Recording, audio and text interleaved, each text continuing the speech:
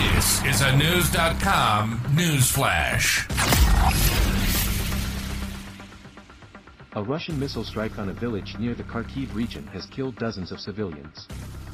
News.com has learned that at least 51 people have died following an attack on the village of Roza in eastern Ukraine just after 1 p.m. on October 5.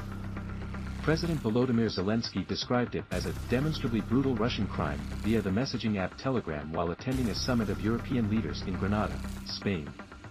Among those killed include a 6-year-old boy, according to ABC News. The missile targeted a building of a cafe and shop where a memorial service for a Ukrainian soldier was taking place. Local government have described the strike as the deadliest attack in the region since the beginning of the invasion and the deadliest in the country in months. 6 people were injured in the attack. A rocket attack on an ordinary grocery store, a completely deliberate act of terrorism, Zelensky wrote on Telegram. Russian terror must be stopped. Anyone who helps Russia circumvent sanctions is a criminal. Everyone who still supports Russia is supporting evil. On behalf of the United Nations, humanitarian coordinator for Ukraine Denise Brown condemned the attack that ripped apart the village of Roza, which home to just over 300 people, in a statement released by the United Nations Ukraine.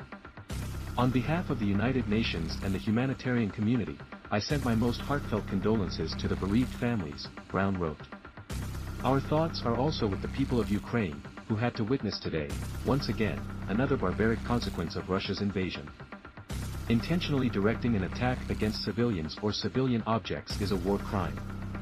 Intentionally launching an attack knowing that it would be disproportionate is a war crime.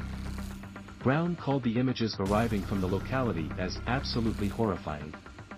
Prosecutor General of Ukraine Andriy Kostin described the strike as another cynical crime of the terrorist state on X, accompanied by pictures of the destruction. The aggressor once again proves that neither law nor morality exists for him. Such inhumane crimes should not remain without a reaction from the world.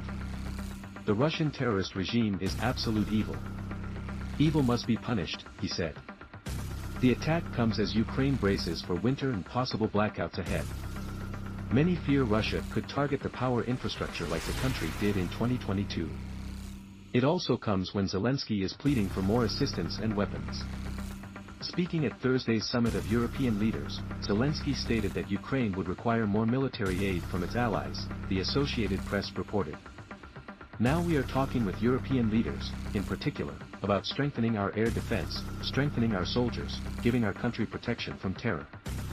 And we will respond to the terrorists, he said. On September 21, he met with President Joe Biden and U.S. lawmakers in Washington, D.C. to shore up support.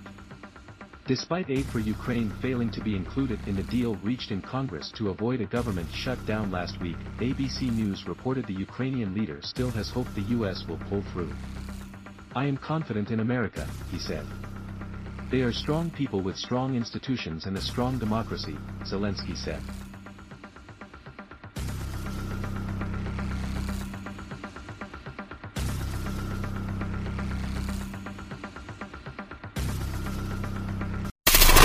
Knowledge. Unfiltered. News.com. News.